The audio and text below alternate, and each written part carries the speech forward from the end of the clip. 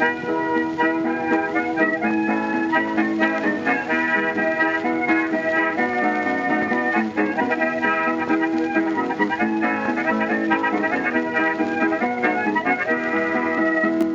everyone and welcome to Shot Reverse Shot, a film and television podcast in which we talk about a theme which changes from episode to episode. I'm your host, Edwin Davis, and joining me this week, through the miracle of satellite technology, is Matt Risby. Hi Matt, how's it going? Yeah, it's going good. I'm still adjusting to being on this side of the partnership, but I kind of like it. It's all right.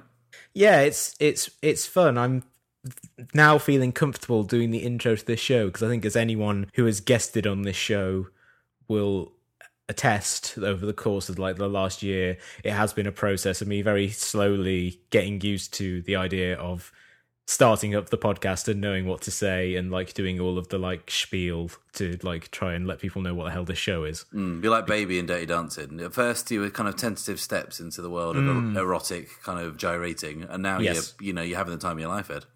I am, and I owe it all to someone. Not sure who. So close, so close. I'm lifting you above my head in my thoughts. Okay, so we'll get into the news for this week. It's not been the heaviest of weeks, but there are a few kind of stories that leapt out to us.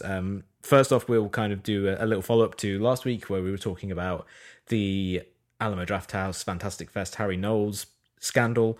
The most kind of obvious thing there is that Harry Knowles has, following the allegations of sexual assault that were levied against him by, in the end, multiple people, because once, this is one of those things when there's never just one. There's been a string of these people, and the dam bursts, and suddenly it's like, oh yeah, this guy is like a scumbag. And there's a lot of people who will attest to that. He has supposedly stepped down as the editor-in-chief of Ain't It Cool News, and the reason I say supposedly is that the first post kind of announcing that was allegedly written by his sister, and his sister apparently writes exactly the same way that he does, which is to say, like, terribly. And that caused a lot of people to speculate that maybe he hasn't stepped down, he's just there posting under another name, which wouldn't seem out of character with what we've heard so far about him. Yeah, it's been a weird one this week because for me, like, Ain't It Cool News has always been something I've been aware of. And when I first realised there were people writing about films on the internet, I remember looking at it and thinking, this is awful, an assault on my eyes, like, because it was always like bright yellow or writing or whatever. It still is. Is it they still? They haven't updated it. It's still one of the most garish and assaultive things on the internet. But like, that always, goatsy. They're always, the bylines are always like, Quid fucking loved this film or whatever, and I'm just like, this just seems like such an egregious approach to writing about films. And then I remember the only review I'd ever read of his was Return of the King, I think, which I'd recommend people like seek out because it is the most masturbatory review I think I've ever read, which goes off on the wildest of kind of campaigns to get Sean Astin an Oscar, which even Sean Astin's mum wouldn't have been behind. But I kind of digress slightly. But one of the things I wanted to say was that the film critic Scott Weinberg has been tweeting a lot of Harry Knowles reviews this week, and he, very much like me, he was kind of saying, I'd never really read this guy's stuff, and this is just dreadfully written, kind of barely literate film reviews, but like B, just so fucking pervy. Like, there's that incidences of him like saying, there's not enough TNA in this slasher movie, and these kind of women characters aren't in enough peril. I think that they deserve to die, and all this kind of, which is like, whoa, like when you kind of find out something about someone, then you retrace the steps, and you're like, holy shit, no one saw this coming sooner. And it's just leaves such a horrible taste in the mouth all round, because for such a long time, even though I knew who he was but never read his stuff, I assumed for some reason that he was kind of well respected in that kind of field, I guess. And I know that he had such access to productions, in the sense that I read this week that when Peter Jackson got negative press for when Lord of the Rings was announced in the early days of the kind of that internet kind of movie scene, Harry Knowles was personally approached to like get kind of like message board nerds on side, and as a result got access to the filmmaking process of Lord of the Rings. I'm like, that dude got access? Holy fuck. What? Yeah, and it's also been, I mean, the review that most stood out to me, I don't know if Scott Weinberg was the one who tweeted this out, but certainly a lot of people did, was his review of the first episode of Heroes, where he spends a lot of time talking about the character of Claire, played by Hayden Panettiere, who I think at that time was maybe 17. She was very young, and like he's talking about the fact, like, you know, she regenerates, so does that mean that her hymen heals and she'll always be a virgin? And he's going into this like in just like really disgusting kind of fantasy about the idea of like being able to have sex with a teenager who is always a virgin. And it's just like, God, how did like this not blow up? And the answer to that is, I think one is that I think a lot of people would like read the first paragraph of his stuff and be like, nope, not going to even bother getting to the seventh paragraph where it becomes horrifying. It is literally just like, this is terribly written and it's the most aesthetically awful website in the world. I'm not going to bother, which I honestly do think is a reason why a lot of respectable people didn't know that he was like, that there was this stuff going on, is like they just were like, I'm not going to bother with Ain't Cool News. And then the people who would read that stuff are maybe of the same mentality of Harry Knowles and wouldn't complain about it. But also, we were talking about a little of this beforehand. I think the internet culture that Knowles kind of came up through and became emblematic of, and ultimately of its worst excesses, was so male dominated and so homogenous that a lot of people just wouldn't bother to point that stuff out. Like they wouldn't find, and they would be afraid to, because he was this guy who, for reasons that are that kind of beggar belief, had became like powerful, and so anyone who wanted to speak out against the things he was writing or the things that he was doing would probably be like, no, I don't want to run the risk of losing work or losing access because of things I say against this guy. And I think what this last kind of 2 weeks or so, I think, has really thrown up is that the boys' club of internet movie criticism or whatever is starting to crumble based on the fact that now there are people out there with voices, you know, and a lot of them unfortunately are the victims of horrible abuse online just from dickheads, but they get out there, they write about the movies, they love cinema, and they are willing to talk about it, and they're more willing to call this shit out. And that is one of the like few positives of this last week or so, is that you can see that there is this vanguard of the online film criticism world, and you know, like men as well who are not creepy bastards, being willing to kind of like back them up and say, hey, yeah, no, this shit is not on. We need to clean house and make this space genuinely safe for everyone, because like we all love movies. We shouldn't a huge segment of the people who love movies shouldn't feel intimidated or afraid. Yeah. And in our own special effort to break up the Internet Boys Club, I think we've got 3 episodes in a row coming up where we will be having kind of female film writers and people on in the next 3 weeks, I think. Should kind of everything go to plan, that'll happen. And that's a conscious effort on our part to try and mix things up a bit, because I saw someone make a joke on Twitter the other day, which I thought was accurate. It said a collective noun for men is a podcast. Yeah. Which is, you know, it's always bothered us. And now we're writing it. We're trying to, in our own small way. Like we said last episode, like the platform that we have, we, you know, try and do what we can. Mm-hmm. Also this week, one of the stories that broke, and I think 5 years ago would have been a huge deal, or 5 or 6 years ago would have been a huge detail, and now is met with people going, oh yeah, I guess that's happening.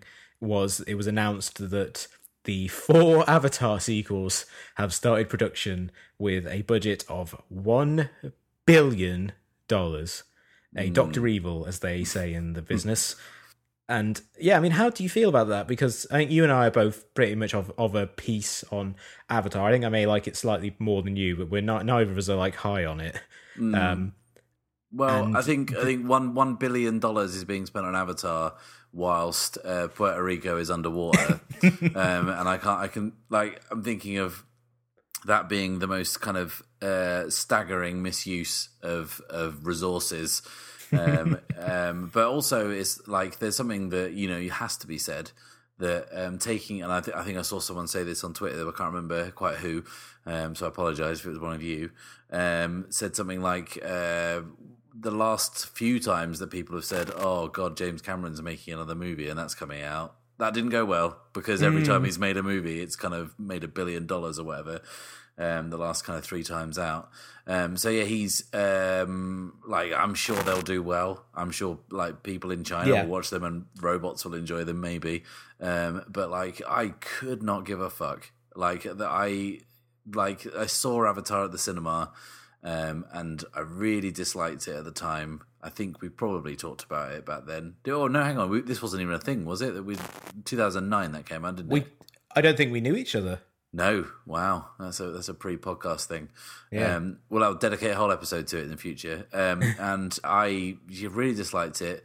I'm baffled by its success. I don't know anyone that likes it enough to want 4 more films. I know a few people who, and I genuinely speak to people like when it comes up.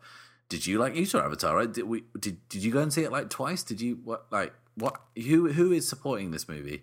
And I can't figure out anyone. The best, I've got a few people who are like, well, the special effects were good, and that was it. So I just can't understand who these movies are for, other than possibly kind of like East Asian audiences who really loved it.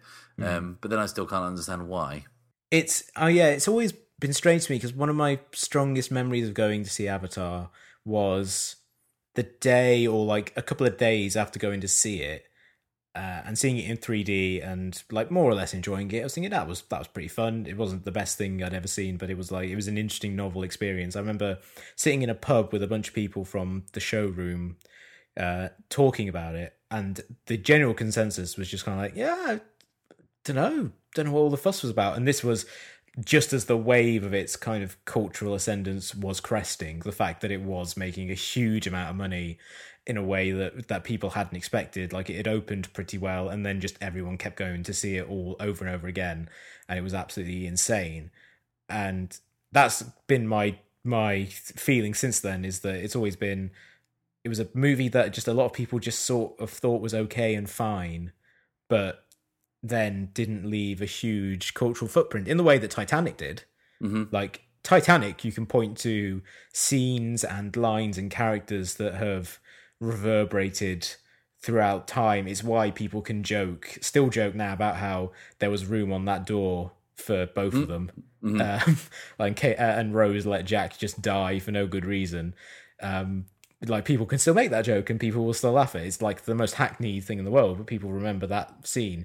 And it's just like, what joke would you make about Avatar? Like, I honestly can't think of a thing from Avatar that you would make a joke about. It's like there's nothing really memorable about it. Well, we'll put that to the test, Ed, because I seem to remember there was a thing that went around the internet about like maybe a year ago when they were saying that they were getting close to actually making these sequels, which was name a character from Avatar, right? Yeah. And on Twitter, like, so many people couldn't. So let's put this to the test, Ed. The lead character was played by the guy from Suicide Squad, right? No. The guy, his different Australian. Double. Yeah, Sam Worthington, right? Yeah. What was his character's name? His name was Jake Sully. Wow. I thought his name was Jake Tully. But anyway, no. So what was he doing? He was paraplegic. Yes. And they went to Pandora, there's the name of the world. Yes. And they were digging for unobtainium. This much I remember. And when I heard that, I laughed out loud in the cinema. And big Core fan, were you? It's just like, what absolutely. A great reference. Yeah. So then I'm at a loss at the stage between the unobtainium and the blue monsters. Why does he have to become a blue monster? It's because they are native to that land, and they want to. Sigourney Weaver and her crew are. Who is she? Who does she work for? She works for the military, who are also a corporation, maybe. It's kind of not entirely clear. There's some melding of the two. Yeah. And they have developed these avatars who are, these kind of recreations of these creatures and they've done it to kind of explore and learn about their culture. And eventually, I think her idea is that maybe they'll kind of nudge them away from the places where all the drilling is going to happen, so it can all end peacefully. And so are they dead? Huh? Are they like dead bodies they inhabit? No, they're like artificial ones they've created. Right. I think. And Jake has to do it because his twin brother had been the one. Is it the guy from Suicide Squad? It could be, but I believe it was just Sam Worthington in a dual role as a corpse and not a corpse. He died, obviously, and the machines are designed, the avatars are designed to only work for one person's DNA, so it has to be his twin brother who goes to do it, even though he's like this cynical guy who doesn't have any interest in it. And then he falls in love with Zoe Saldana's character, and then things blow up. And Michelle Rodriguez says she didn't sign up for this, even though, like, it's the army. You exactly did sign up for exactly the thing that you're doing. So, and the guy with the flat top, Stephen Lang's character. Yes. So he's in the military, and he's fighting against the people in the military, Sigourney Weaver's military scientists, because they're becoming too close to the natives, and there's a big tree? Yes. Right, and then, okay. So... hang on, why did the twin brother have to exist? Why didn't they just say, "Hey, Worthington, you got the job"?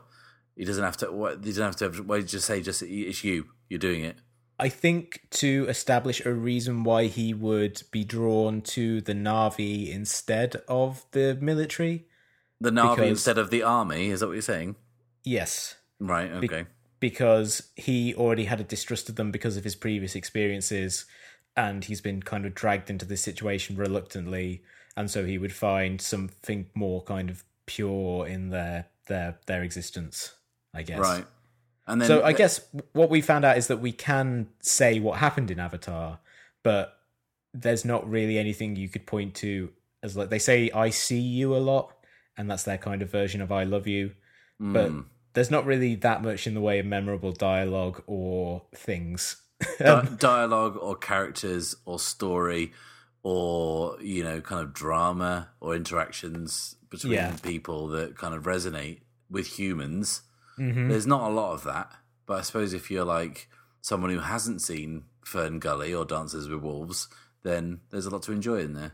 Yeah, and like, to get back to what we were saying about the fact they're producing 4 of them at $1 billion, like, I'm loath to count out James Cameron because, as you say, he basically has never had a flop, except for like his first movies, except for Piranha 2: The Spawning, which I think he's moved past now.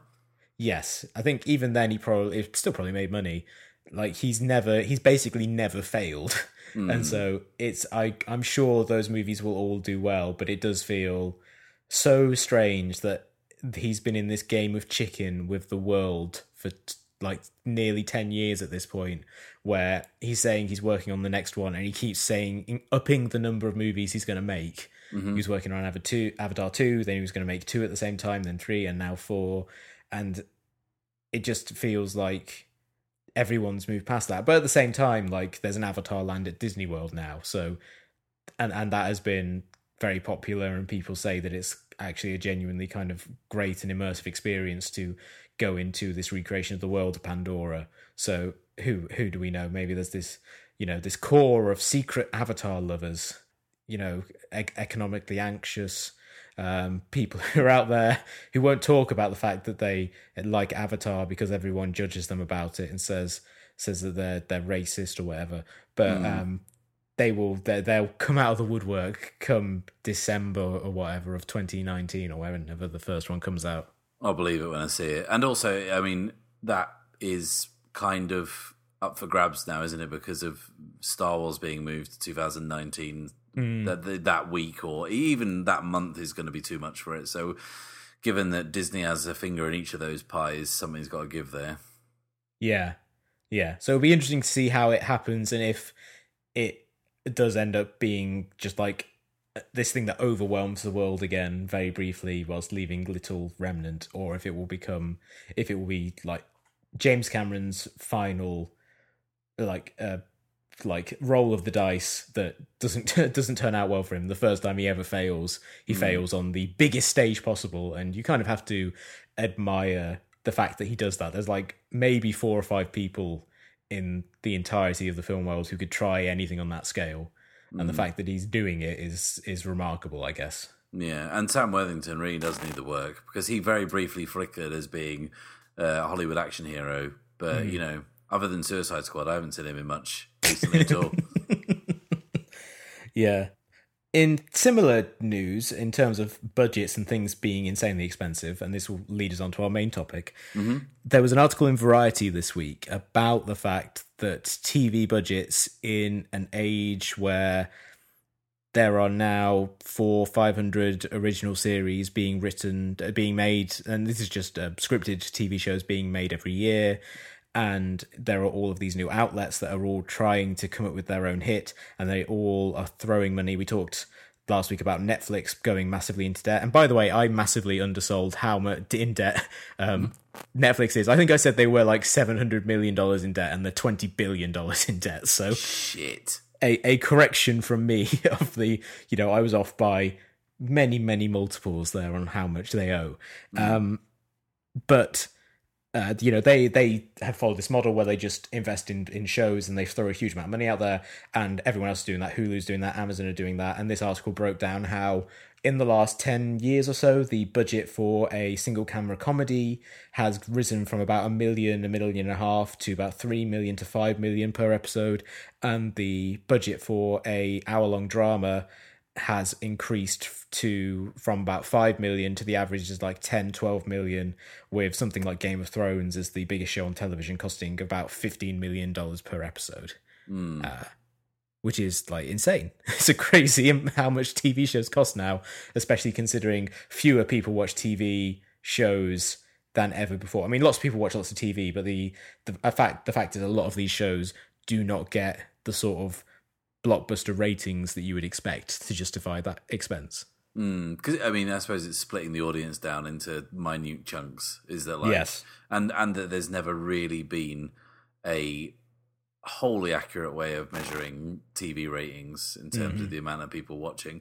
But I mean, this is news that doesn't surprise me, Ed. When Hollywood is willing to cede so much to television, and you've got the talent, shall we say, heading towards television, then yeah, it's going to get more expensive. When you've got a TV show that comes out last year that's got Nicole Kidman and Reese Witherspoon in it, suddenly other people are going to be like, well, okay, there's good work to be done on television, you say, and the kind of the multiplexes are full of cookie cutter superhero movies. Then yeah, I'm not surprised this is happening. Plus, as well, they're showing what works on television. Like Game of Thrones is an idea. We've talked about this before. That shouldn't be as good as it is. And we talked about it in season 3, I think we did our first, or maybe 4, did our first talk about it when, the budget was just starting to turn. And, they can do stuff on TV now that they couldn't have done 25 years ago. I think Lost was probably the one that kind of broke that seal, that they could chuck a bunch of money at an episode. They normally only do like the pilot would be really expensive, then the rest of them would be fairly kind of cheap. But now it's like, if people are watching it, why not chuck the money at it? Because they're not paying to go to the cinema, and they're just downloading shit. Do you know what I mean? Yeah. I think the case of Game of Thrones is really funny to think about how much their budget has gone up, because this seems crazy now considering how expansive and huge the shows have become. But in the first season, they couldn't afford horses. Like, they would have a very small number of horses that they would use for scenes, and then a lot of the time it'd just be characters walking to places that they needed to go. This was particularly notable anytime like the Night's Watch went north of the Wall, where they're clearly meant to be going on horses because they're travelling a huge distance in snowy conditions where they're clearly going to freeze to death if they weren't on horses, but they literally couldn't afford them. And then now you look at the most recent season and there's horses galore. It's horses everywhere. But that's like just as a basic indication of, we have a lot more money to throw around at this point, and this show has become has gone from a somewhat expensive, but still very low rent by like fantasy movie standards, to a show that is being produced simultaneously on 4 continents. And there's a reason why it's the most expensive and why it can do all that, because it's the most talked about show in the world. But it really does show how the drive to make shows look and feel as good and big as possible to supplant cinema in a lot of people's lives has really kind of taken up. When something like The Tick, which is a good funny show, but like it's a funny action comedy show that costs a lot of money per episode because they have like lots of effect shots and they try and make it look as cinematic as possible, is costing like $3-4 million an episode, and it's a very, very niche show on Amazon, which is itself not the biggest of streaming platforms at the moment, hasn't really had a big breakout hit. You do see that something has shifted seismically in the industry. Yeah, and it's. I don't know whether because there's so many options and you can just ditch something and start again, whether the model is a bit more sustainable than it is for film. You don't have as many losses to recoup. Like I noticed the Mist was cancelled this week. Yeah, the Stephen King adaptation, which is kind of feels a bit crazy given that Stephen King's properties are so hot right now when you think about it, but then also what's it called, The Dark Tower, and Gerald's Game, which just started on Netflix. Well, started. Yeah. It's a single movie, but that's one that everyone is very, very excited about at the moment. Yeah, so it kind of continues, what we've had of like the last 40 years of Stephen King adaptations. Some of them are very good, some of them are very bad. Yeah, certainly something for maybe talking about in a future episode. Yeah, nice. Hint, hint. Yes, and one of the shows that was talked about in this article, and I think was kind of the catalyst for it, because it had just debuted and it was a huge outlay of money for the studio, was Star Trek Discovery, the latest incarnation of the Star Trek franchise, although really the first because it's a prequel. Well, I guess chronologically it's the second because it comes between Enterprise and the original series, which is a show that costs about $10 million per episode and has gone straight to CBS's streaming service, although it airs on Netflix elsewhere in the world, but it is part of CBS trying to make a push into original content along with the Good Wife spin-off series, The Good Fight, to try and broaden the appeal of their shows. Like they have this great swathe of archive shows of these great classics of television that they want people to kind of look at on their streaming service and not everyone else, and they're doing essentially the same thing that Netflix and Hulu have done, where they say, okay, now here's our original stuff, pay attention, and Star Trek Discovery is the one that they clearly seem to be backing in that regard. Do you think that, this is something that is kind of been talked about quite a lot recently, is that now with so many streaming services, in 5 years' time, it's conceivable that every single person will have like 18 different subscriptions, and it would be more expensive than paying for like premium cable back in the day. Yeah, it definitely has that feel to it. Like I pay for 3 or 4 at the moment, and they're things like Filmstruck, which isn't that expensive because it's this like niche movie service, or Mubi as well as another one. But at the moment, at least, like you can watch a lot of things on Hulu, but Hulu recently, in the last year or so, have lost the rights to a lot of Comedy Central shows. Like Comedy Central used to be able to watch The Daily Show the day after it aired. They would have seasons of some of their bigger shows, or even like they're pretty much their whole back catalogue in there. Stuff like Another Period, which was never a huge hit, but was a show that you could watch on there. And they've all been removed, and it's clear that they're trying to force people to go and watch it on their own app and to kind of like pay for it either as a subscription or through their cable. And you do get the sense that we are moving in the same way that Netflix are moving away from having like a big archive of older movies, because all of the studios are like, hey, all of these movies we can put in our own streaming service or we can sell to someone else and they'll be more valuable. Whereas before, like streaming rights for old movies was something studios didn't think of. You do get a sense that all of these networks are now looking at what Netflix and Hulu has done and thought, we should try and get in on this, and everything is going to splinter a lot more than what it has been in like the recent past. It's a shame. I've got like 3, I think, subscriptions, but like there's just more and more launching, and then when they start, all these kind of old properties are going to be siphoned off. And I mean, in 20 years, it's not really going to matter too much, as we said last week, where each streaming service will have enough of their own content to make it worth it. But it's the older stuff where, for instance, a film that might be owned by one company in one territory is owned by a different one in another territory. So obviously it doesn't appear on your streaming service wherever you are around the world. And like I had this with music, like when Kendrick Lamar's new album came out, this just shows how hip and down with the kids I am. I added it to Apple Music whilst I was traveling, but in America, like only half of those tracks appeared.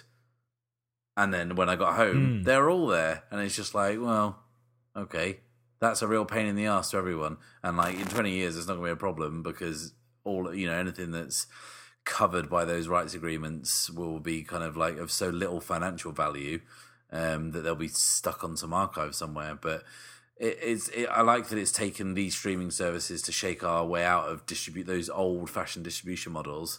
But it sucks that I'm going to have like 10 different subscriptions to things. Like Disney have just pulled all their stuff off. Well, it's like when their deal with Netflix expires, I think, at the end of 2017, everything's going from Netflix. And that's not so much of a problem in the UK because a lot of it's already gone. But like in the US, they've got all the Marvel movies, they've got all the Pixar movies, all the Walt Disney Animated Studio movies. I think Aladdin 2 Return to Jafar is on there, which is absolutely valuable. All the live action stuff. So that's going to be a bit. But then why would they keep it on there? They can just run their own. They can charge what they want. Yeah, and they're one of the biggest companies in the world. They have all the rights to these things. Why should they go through an intermediary? And it makes sense. It's annoying for everyone. And I think from a position as someone who enjoys consuming art and like wants to have the availability, these things available, as easily as possible, it is frustrating that we are having to live through this intermediary phase where the models are all crumbling and everyone's trying to figure out what works or not. And in some ways it's like analogous to the decline in the idea of like television as a mass medium, in the, shows have to get 20 million viewers or they're cancelled. Because when that model started to crumble, networks still operated under thinking that was true. So a lot of shows that probably could have lived like a good life with a low rating would get kind of just canned, and then in like a few years later you would see something like a Parks and Rec, which would be able to run for like 7 seasons on ratings that 5 years earlier would have doomed it to complete death. It didn't have to get Cheers numbers, did it? Yeah, and so you can look at this kind of graveyard of shows that all had like great promise and just happened to be produced like 5 years too early. And like I'm sure we'll get to the in 5 years' time, 10 years' time, we'll get through this period and everyone will have figured out something, or all of these studios will have completely collapsed and there will be no culture anymore. It does sometimes feel as if those are the only two options. But we'll be able to look back on this and say, okay, now we can sift through the wreckage and try and understand what happened. But where can I watch the US Office? That'll be it. Yeah. Which, according to Netflix over here, is one of the top choices in teen TV for BFFs. Which was weird, because I was like just scrolling through it and they come up with those ones generated by algorithms, and it was super strange. The other one, which I thought was hilarious, was movies based on books, including Young Frankenstein, which, in the most basic sense, yes, that is based on a book, but not very closely, I would argue. Yeah, it does deviate a little from the source material. But back to Star Trek Discovery. You and I both watched the first 2 episodes, which aired on CBS All Access over here and on Netflix in the UK. I'm someone who, I talked about this when me and John Hunter did the Star Trek episode last year. I used to watch Star Trek a lot growing up as a kid because it was something that aired on the BBC. They used to have 2 episodes of The Simpsons and then a sci-fi show, and because there were 3 different Star Trek iterations all running kind of like almost concurrently, or just like one finished and then another one started, then another one started. They just had like all of these episodes that they would just play, and I would just watch them because I love sci-fi, and so I watched a lot of Star Trek, and it was something that I kind of like grew up with. You were always more skeptical, I think it's fair to say. You did not have any interest in Star Trek, but we both, at different times, about a month apart, went to the Museum of Pop Culture in Seattle this summer, and went to the Star Trek exhibition there, which, like, for me was catnip, and you said, was something that really kind of impressed you, and it had made you kind of reconsider the show in a new light, and made you excited to see Star Trek Discovery. Yeah. So, I guess the first question is, like, where are you on your own personal Star Trek? Well, I always hated Star Trek when I was younger. So probably a bit before the time you're describing, when they were airing Next Generation for the first time. It did used to be on like BBC Two at about 6:00 every day. So around the time that me and my family were sitting down to have our tea, and my brother and my dad loved Star Trek. They really, really loved it.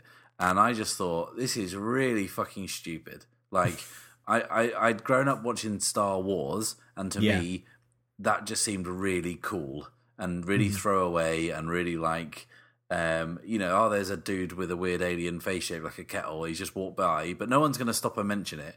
In Star Trek, they seemed to talk to this guy. He had his own language and culture, which they went into in great detail. And like, it just completely lost me. There just seemed to be too much science and not enough fiction. Which was always my issue with it. So I always just kind of dismissed it. I think the original series I'd seen some of, and I thought it had like some cool camp value. Didn't really see much of. I don't know the differences between. Remind me who the captains are in Deep Space Nine and Voyager. Benjamin Sisko is the captain in Deep Space Nine, and Janeway is the captain in Voyager. Yeah, so I saw some of Voyager. I didn't really see any of Deep Space Nine, and I saw a little bit of Enterprise, and none of them managed to kind of change my mind about Star Trek. That said, I very much enjoyed the J.J. Abrams reboot of Star Trek, and I thought, actually, like, this isn't too bad. I could get into this. I thought that was a very good way to reignite that thing. I kind of thought I wouldn't consider myself a huge fan of Star Trek, but I'd like to see where this is going. Then Star Trek Into Darkness happened, and I thought, okay, that was a lot of goodwill wasted. And then I saw Beyond earlier this year, and within half an hour, I couldn't remember what happened. So it become instantly disposable again. But then, like you say, went to the exhibition at the Unpop in Seattle, and it was Star Trek at 50. I think that was the exhibition. It was or 50 or 40. 50 sounds right. 50.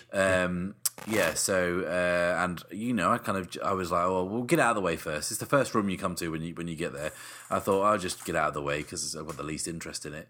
I want to go downstairs and see that Jawa costume. Do you know what I mean? And I walked around and I thought, wow, I really have kind of underestimated Star Trek. I kind of always knew it was kind of like a progressive show, I guess, for its time, but I didn't really realize how deliberate that was. I always underestimated the differences between my beloved Star Wars and Star Trek. That one is very much kind of a space opera with like kind of lots of Western elements and kind of things like that, whereas Star Trek is basically space communism, and they've solved all the problems and everything is kind of chill. And we're just going to explore, man. It's going to be awesome. And I kind of just never really thought of that I just thought it was a kind of, Monster of the Week type thing with silly languages. So I came out with a newfound respect for it. Then also, where the kind of reaction to the diversity of the new cast of Star Trek Discovery was causing such ripples in certain online communities, always exclusively populated by bellends, that I thought, do you know what? I'm on the side of Star Trek Discovery here, and I will bloody well watch it, and I'll try my hardest to enjoy it, just to spite those dicks. So that's where my journey's taking me to, Ed. Okay, and in terms of some quick background on Star Trek Discovery, this, as I said earlier, it takes place before the original series, and in the initial incarnation, it was created by Brian Fuller, who is a writer. He created Hannibal, probably one of the best shows of the last 10 years. He also created Pushing Daisies, Wonderfalls, Dead Like Me, more recently American Gods. This guy's got a very expansive vision of what television can be, and who also started his career writing for some of the 90s Star Trek shows. He wrote for DS9 and for Voyager. And so he came on board and he had this idea. He said, okay, what we're going to do is we're going to do it like a cable show. It's going to be 10 episodes long, and each one is going to have an entirely different cast. It's going to be an anthology show.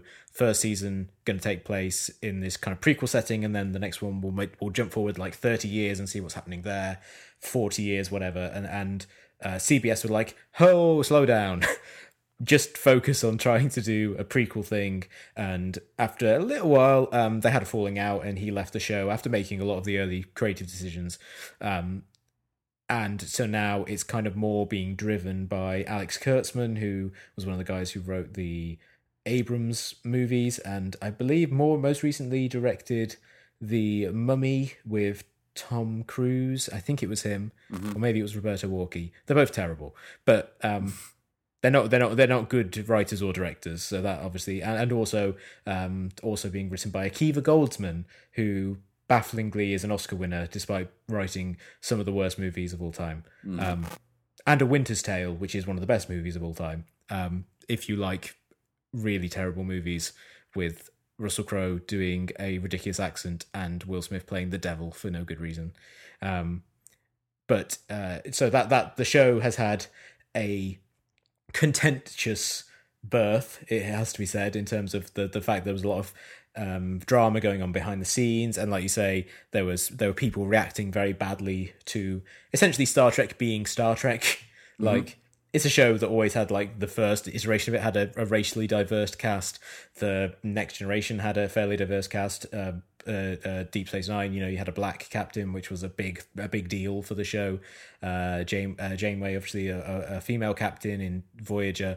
So it seemed like a weird thing to complain about. And other people have said, like, what's with this fucking SJW shit in Star Trek? And you're like, do you watch the fucking show?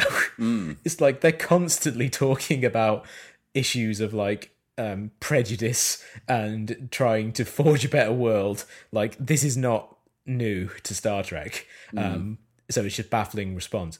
But so it comes in kind of weighed down with the expectations of being the first new Trek show in 12 years since Enterprise ended, and of being, a show whose production has been watched kind of fearfully by a lot of people. So like I watched the first 2 episodes, as did you, and I thought it was all right. Yeah, I mean that's kind of like a big anticlimax. Yeah. So yeah, thanks for listening, everyone.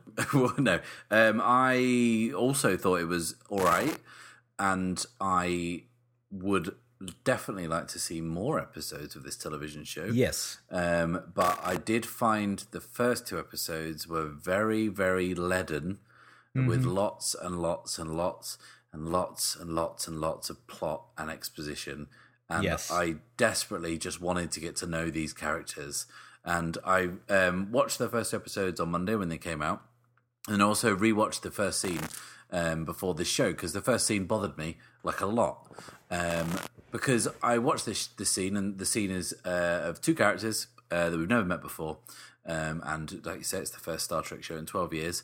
And had that been written by someone different, or if it had taken a different approach, we would have spent this entire scene, which is like a 5-minute scene, with these 2 important characters acting as characters rather than kind of ciphers for dialogue.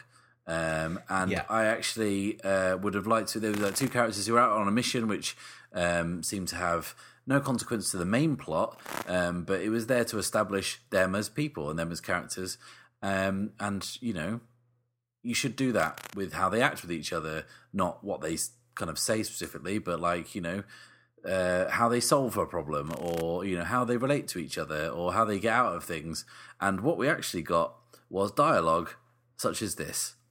The ambient radiation from a nearby meteor drilling accident dried out their water table. If we can get in and out without contact, we can steer clear of General Order 1. Mm-hmm. So, okay, that whole point that I've tried to make there is like that scene wasn't actually important to the 2 episodes that we've seen, right? Yeah. That was a perfect opportunity to have 2 people try and solve this problem without having to literally explain what was going on when we were watching it. Because they walk, they're like, oh, we're lost. We're on a desert planet. There's no water on this desert planet. See those X-Acts up there? There's aliens in those. The aliens are here for a while. There's been a nearby meteor accident, and et cetera, et cetera, et cetera. And things like, how do I open this well? And she says, turn your gun to 0.7 second field burst at level setting 13.5. Yeah, and it also has, like, in terms, like, when they're talking about themselves very briefly, and the 2 characters, it's Michael Burnham, played by Sonequa Martin Green. Girl Michael? And yes, a girl called Michael, which I think is kind of a cool detail. I don't know. I think the character was always imagined as being female. And it wasn't like, oh, we just like cast a dude in it. It wasn't a Ripley situation. I thought it was just a convoluted Arrested Development reference. Yeah. Yeah. The other thing that it reminded me of, have you ever seen that video which is of the Lost Boys, and it's every line of dialogue in the Lost Boys is Michael? No. And someone has just taken every time someone says Michael in, and it's literally 1 minute and 38 seconds long because everyone in the Lost Boys is constantly saying the word Michael. And the first 2 episodes of Star Trek Discovery reminded me of that, because there are points where people are just shouting Michael over and over again.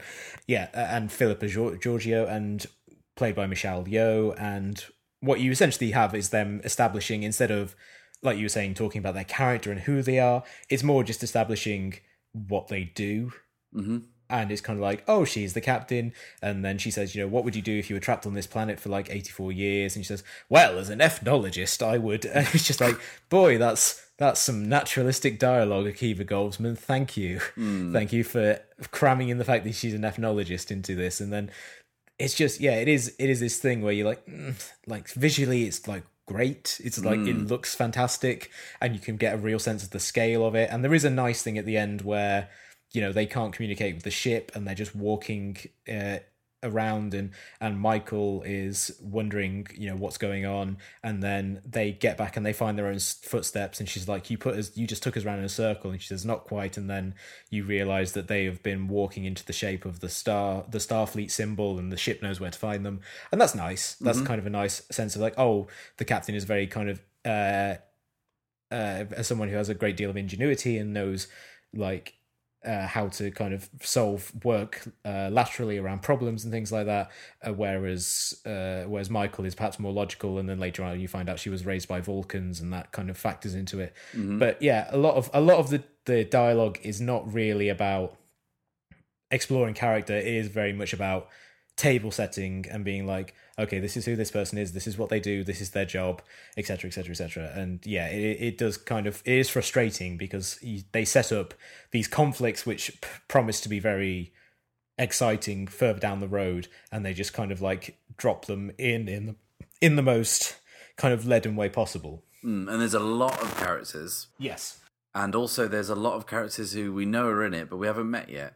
So like Jason Isaacs hasn't appeared yet. Yeah. And he's a fairly important character. I think he's going to replace the guy who self-destructs his own ship, I think, in episode 2. The character played by Rainn Wilson hasn't appeared yet. Was Anthony Rapp's character in it? No, Anthony Rapp, the original Rent Boy. No, he's... people who don't know, Anthony Rapp was in the original cast of Rent. Yes, he is. He's not in it yet. And that was the weird thing, because at the end of the 2 episodes, spoilers, Michelle Yeoh's character dies. Yeah. And got to keep the salary budget down.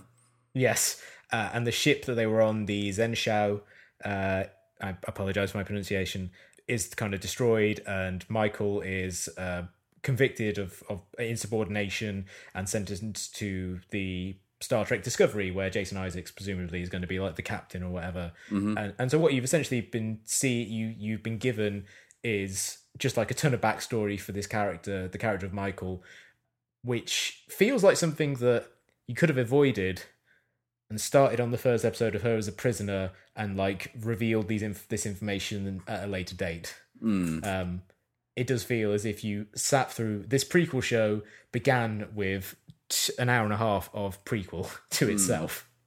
Yeah, it was and being introduced to characters who, apart from Saru, played by Doug Jones, who's great. I really enjoyed Doug Jones. There's not really that many characters that make it out of the 2 hours who you feel are going to have like any great impact on the show going forward. But even he was like introduced in a really clumsy way, where he says something like, "Oh, I think something's up," and then someone says, "Oh, you're a blurpian," or whatever, like kind of alien he is. You always think something's up. And it's just like, oh, I get it. He's that guy. But like, it was very dynamic. It was very fun to watch. They've obviously thrown a lot of money at it, and the kind of action stuff is great. I did feel like some of the stuff on the bridge of their ship was like edited in such a way that I found it very hard to figure out, is they sitting in a chair? Which way are they looking? What's happening? Who is that? Where are they stood? I've got no idea. Because you're kind of used to how the bridge is kind of set out, I guess. I don't know whether they were cutting around something or what, but I found it quite kind of jarring, and I kind of struggled to know what was going on there. Did you know about this Klingon business? So a couple of friends of mine said that like the Klingons from Star Wars are still owned by someone else, and these Klingons are different Klingons, and they are technically not original Klingons. And there's, I don't know, like some fans are like, oh, they're not as good as the original Klingons. I didn't know the fucking difference. They look like Klingons. Yeah, I mean the Klingons from the original series were just people in a very light amount of makeup, and then in the later series they have like more pronounced forehead ridges, and they look more distinctly alien. And there is one episode of DS9 which is a really, really funny kind of lighthearted one where they go back in time to the era of the original series of the show, and the characters are edited into an old episode. And they're walking around and they see these old Klingons, and they're there with Worf, the character who is like a Klingon, and they're like, what happened? And he's just like, we don't talk about it. And it's sort of this funny thing to acknowledge the fact that, yeah, at some point the makeup became more elaborate for this entire species, and that's why he looks wildly different to these people. But yeah, they looked more orc-like to me, which I think is like kind of is a fine choice, because there's post Lord of the Rings, that is it's an aesthetic that people can relate to, and then you see, okay, warlike race of people who are going to be antagonists, fine, I can get behind that. The most interesting thing for the Klingon for me is that the character of Tukuvma, the kind of villain of the first 2 episodes who dies at the end of it, Tukuvma the Unforgettable as he's known, which is very funny to me because I get the feeling that I won't be able to remember his name by the end of the 3rd episode. Like they've talked a lot about the idea that his character is a reaction to Donald Trump, because like he starts the episode giving what is essentially a very nativist speech about a civilizational conflict and war. Maybe he's more of a Steve Bannon type, except with better facial kind of skin. And there was a line like where they talk about like remain Klingon, which very much feels like the Klingon equivalent of America First. And that's kind of interesting from a idea of like, Star Trek is this thing that's always reflected the real world to an extent and always had an air of progressivism to it, but it also kind of feeling like, again, something that you could have led up to. You didn't need to kind of front load the first 2 episodes with all of this stuff, which ends up feeling like backstory. Because this is ultimately the problem I had with it. I enjoyed it and wanted to commit to it further because I know that a lot of these kinks will smooth out. But when you've got a show and a universe that's obsessed with like minutiae and detail, twinned with way too much plot for an hour of television, that's a recipe for trouble. And I think I mean, most of the people I've spoken to have seen it, have actually enjoyed it, but I think you could maybe lose some kind of casual viewers because there were times where I was like, this is like 4 episodes worth of plot squeezed into 2 episodes, and there's a lot happening here. And so much of it's subtitled as well. Yeah, and there's a lot of characters, and I'm not sure what's going on. I'm not sure who's who. And 2 characters I thought were really important are now dead, and the ship's blown up. Oh, and another character's dead. And yeah, so it's like you say, it feels like a prequel to itself. Mm-hmm.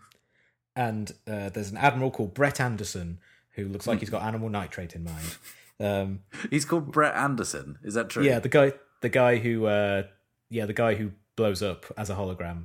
He says like, "Hi, I'm Admiral Brett Anderson," which is just such a weird thing. I did like the fact that his arc could be traced as mansplains in episode 1, dies in episode 2. Yeah. At no point does he wear an open-necked paisley shirt and tap a tambourine provocatively against his hip. Yeah.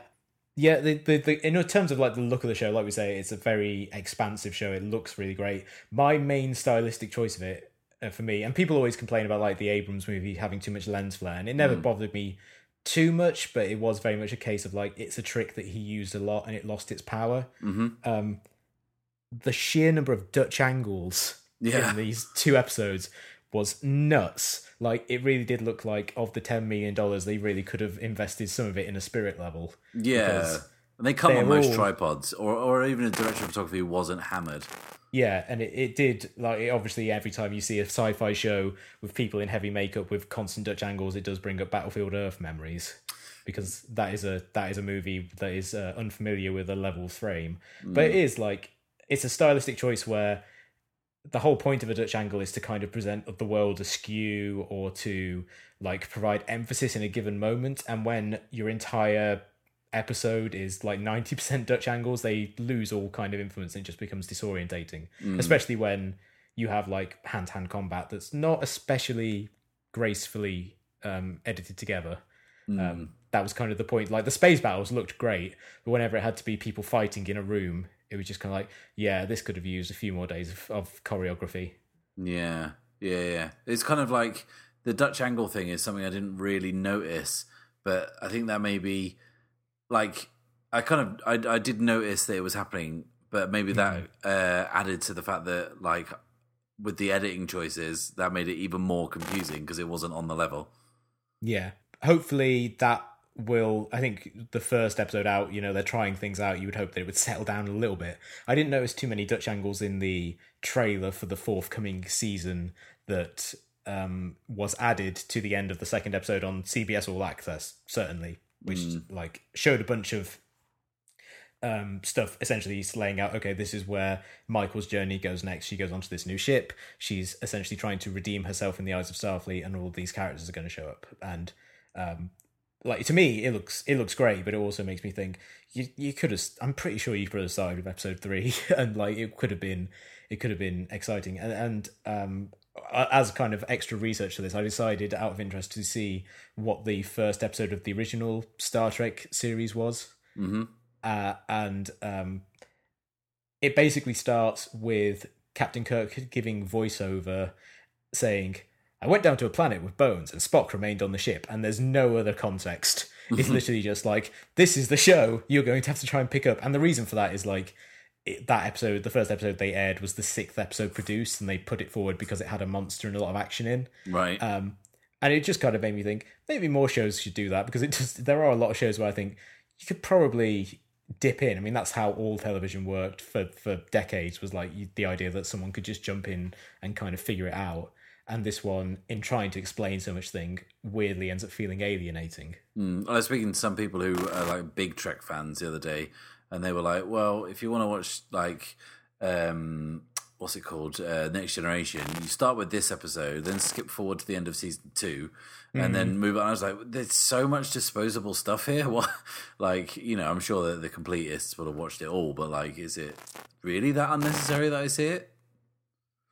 I mean, that's my memory of it, is that the first season, someone described it as a very sweaty season of television, because it literally was, everyone was trying to revive this show that had been off the air for 21 years, or 19 years or whatever it was, and everyone just had no idea if anything was going to work, and Patrick Stewart like lived out of his trailer because he was sure the show was going to get cancelled and he would just go straight back to doing theatre and he wouldn't have to like lay down roots in LA or whatever. And that does end that does lend a certain frisson to it, as if you are thinking, okay, these are these people being thrust into this situation that they don't quite understand, and that adds a certain tension to their characters. But in terms of like writing and plots, it really is like only once Gene Roddenberry left the show did it really kind of pick up, because he was a man of great vision but terrible ideas. It seems he's not dissimilar to George Lucas in that regard, like someone who kind of laid the groundwork for this fantastic work of science fiction, but was kind of hampered by his own kind of limitations as a writer. Yeah, that'll happen to you. So anything else that you kind of really stood out for you from Star Trek Discovery from these 2 episodes? Yeah, I mean, obviously, Sonequa Martin Green, who plays Michael Burnham, like, I was very compelled by her performance, and I did think at the start, I was like, oh man, she's a bit rigid. And then you get the flashback, it's like, oh, she was raised by a Vulcan. And I was like, well, she actually kind of pays that, like, you know, the performance is actually spot on for someone who has that backstory. I wish perhaps there was a better way of telling us that other than just showing us a flashback, because everyone knows the flashbacks are the kind of the lazy writer's tool. I think that is my overall feeling of it. The writing is slightly letting Star Trek Discovery down. There's a novelist and writer I follow on Twitter called Matt Colville, and he said this show would be amazing if they got a writer on it. And that's kind of how I felt about it. I was like, this is good and I'm enjoying it, but I think TV's moved on a bit, and you know, there's a lot of good sci-fi stuff out there that people are like seem to be digging, and like, we're adults, they can write for us, you know, and people will get it, and I just wish it would have been more. But like, I think I really, really hope to come and do an episode about Star Trek Discovery when it's finished, and we can talk about how, you know, how wrong we were at the start, and how you know, we got to know and love these characters, and you know, the writing kind of picked up, and we went on a mystical voyage through space and time with these people. But currently, I'm kind of skeptical, but not, you know, I'm still hopeful.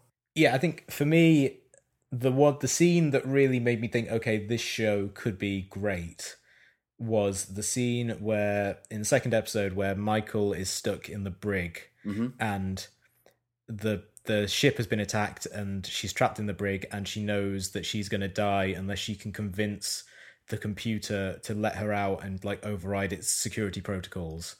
And the only way that she can do that is by making essentially an ethical and moral argument for why she should be let out. And I think it's like Sonequa Martin Green's performance is great. Like she really kind of commits to this idea of someone who's trying to work through this logic puzzle to save her own life in a very little period of time, but who is brilliant enough to do it. But like, the actual writing is really solid in that scene, in the kind of the A to B to C of, okay, you won't let me out for this reason, but X, Y, and Z. You know, like, if you open the field ever so slightly, I'll be thrown out at high speed, and then you can open the door and I'll survive, etc., etc., etc. And that to me was like, okay, this feels like a really good mix of the two sides of Star Trek, where it's a mixture of swashbuckling and kind of cerebral sci-fi logic stuff, like always embodied by like the Kirk-Spock dynamic. And the best shows do have a nice mixture between the two, where some episodes are more of one than the other. And I would really like to see the show explore the dynamic between those two halves of a character like Michael, who has this background in kind of logic and emotion, and living this kind of like cerebral, emotionless life, but who is also kind of a daredevil and someone who's like willing to throw herself into really dangerous situations. And I would like to see that. And also, I am excited about a Star Trek that seems so unabashedly hopeful and optimistic, because that's always what the show has done really, really well. And one of the problems with like Enterprise was it was the first one that came out around about 9/11 and never really kind of figured out how to handle offering a optimistic vision in a world that felt like just so hopeless. And I think now we're removed from that, and we're perhaps willing to kind of hope again, and people are excited about that idea. And they've seen so much like huge social change in the last decade or so, that a show like this, which kind of makes an argument for the future existence of humanity, feels like something that could be like really useful at this point. And I just hope that it's good enough to live up to what it could do. Where do you think that the Star Trek Discovery stands in a world where we've had something like Battlestar Galactica in the interim between Star Trek shows? I think it could exist as a nice counterweight to it, as something that is less interested in exploring the political and social ramifications of post 9/11 America, which was the thing that drove Battlestar Galactica and made it so brilliant, and more in making an argument for the future, and why the future is something to strive for, rather than being just dragged down by how awful the present is, which I think is kind of was the main thing. I mean, I love Battlestar Galactica like so much, but that was its main argument, was that, hey, the world is terrible right now, and it's also terrible in space. Yeah. It was that was kind of it for a few series, wasn't it? Yeah. But great show though. I always keep meaning to. That's one of those shows that I keep meaning to rewatch, because even though, like Lost, even though at various points it let me down, it was still like a fucking blast to watch. I still never finished it. I watched the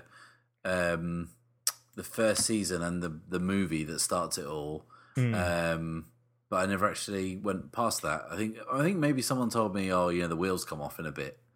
And I was just like, well, I don't hang around for that. I would quit on top. You're good through at least halfway through season 3. Okay.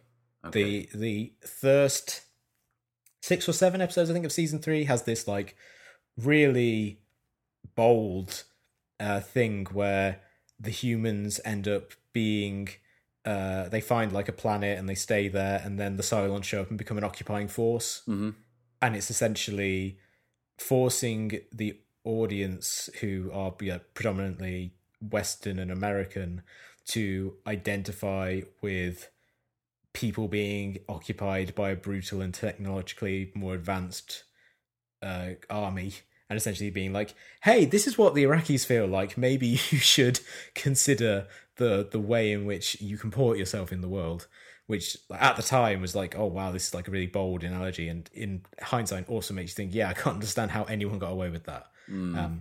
Up until that point it's great, and then the last season and a half is like it kind of loses its footing in its kind of broader mythology, but I think there's still some good stuff in there. Okay, but 2 and 3 really solid. Right, with you. Okay, so we end the show, as we end every week, with SRS Recommends, where we point out a bit of pop culture that we've enjoyed and we think that you, our listeners, may enjoy as well. Matt, what have you got to recommend for us this week? Going to keep it very simple. Very, very simple this week, with the light of what we've been talked about in terms of Star Trek. I'm just going to say Galaxy Quest. Because that is, I mean, I like Galaxy Quest. I love Galaxy Quest more than I will ever like a Star Trek show, I'm pretty sure. But now, having been to the exhibition in Seattle and understanding a bit more, I can kind of appreciate more of the why people love those kind of shows element that is so affectionately parodied in Galaxy Quest. Whereas before, I always thought of it as a bit more kind of scabrous and kind of scathing of fandom. I can now actually see it's way more affectionate than I thought it was, and less cynical. But we've talked about it before, so I won't go on about it too much. But it's a fucking great movie, and even though Tim Allen is kind of an asshole in real life, he's so perfect for that role. The Sam Rockwell character, the perennial red shirt, as it were, is great in it. And there's just so much to love in that film, and I won't bore you with the details. Just watch it. You probably already have, so in which case I'll shut up. What have you got, Ed? I'll just add to that. one of the best and most misguided double bills I ever went to see was a double bill of Galaxy Quest and Star Trek: The Wrath of Khan. Mm-hmm. And the reason why it was misguided was they did it in that order. Right. And it's just like, it's very hard to take Wrath of Khan serious after you've watched Galaxy Quest, because everything about it suddenly seems like really, really silly, even though it's like a really, really good movie. And also in terms of like red shirts, I talked about that first episode of Star Trek where they the funny thing about it is like it starts with Captain Kirk saying like, Bones and I went down to the planet, and there's another guy there who doesn't even get a name. And I was like, that is really setting out your stall early. Like, this guy doesn't even get even a brief mention, so we can pretty much guarantee that he's not going to make it past the first ad break. I'm going to recommend something that has nothing to do with Star Trek, except, actually, no, it does. There is one tangential connection. It's a documentary called Obit, which is a documentary about the obituary section at the New York Times. It came out last year, I believe, and it is one of those documentaries that is super focused and niche, and a large part of it is like, oh, look at these kind of strange people that are drawn to this very specific task, which is the task of trying to sum up someone's life after they pass away. And there are kind of bits of that where you're like, oh, you know, this guy who runs the quote unquote the morgue, which is the kind of place where they keep all these news clippings and articles about people so they can use as research, seems really disorganized for a guy who's in charge of millions upon millions of pieces of paper that are vital to being able to write these things. But it's also at times very moving because these writers have had a chance to sit and ponder what writing an obituary is about. And there's a wonderful bit where one of the writers is talking about the fact that obituaries are about marking the point at which a person becomes history, and it's about providing a snapshot of what people think about that person at the exact moment they die, and the way in which how the New York Times often gets criticized for writing obituaries about like old white dudes, and the obituary writer makes the argument that, well, that's because the people who are dying were prominent at a point when the culture was dominated by old white dudes. And what you start to see is that as society changed in the 60s and 70s, you're going to start seeing obituaries change, and that's really kind of fascinating view on how obituaries work. And there's also a montage, because it was made in 2016, there's just a montage of all of these obituaries of famous people who died, and like one of them being, of course, Leonard Nimoy. So that was the slight Star Trek connection, and it's a really good doc. It's only like 95 minutes long, and I really do recommend it. It is just kind of a fascinating look at something that I hadn't considered much before, and it also is. There's just something great about seeing the process of like someone trying to figure out how to sum up the life of the guy that advised JFK for his first TV debate. Mm-hmm. And then the argument that ensues with the editors about, is this person like important enough to warrant 500, 800, 1,000 words of a biography? And there's just like really kind of fun, morbid asides. Like they say, whoever the first obituary always gets, comma, dies in their headline. And they say, because then you can just assume like all the other people will also have died. You don't need to specify that the rest of the people on the obituary page have passed away. Yeah, absolutely. Where can we find this documentary, Ed? In the US, it's streaming on Amazon Prime, so I think that would be the first port of call. Mm-hmm. And I'm sure it's available for rental. Yeah. Okay. Cool. Thanks to everyone for listening this week. If you've enjoyed the show, please write us a review on iTunes, Stitcher, Player FM, all of those places. Subscribe to us, recommend us to a friend. Helps us grow the audience, find new people. You can follow us on Twitter at SRS_podcast, and we are also on Facebook. We'll be back next week with something entirely different, but until then, it's goodbye from me. And goodbye from me. And it's goodbye from me.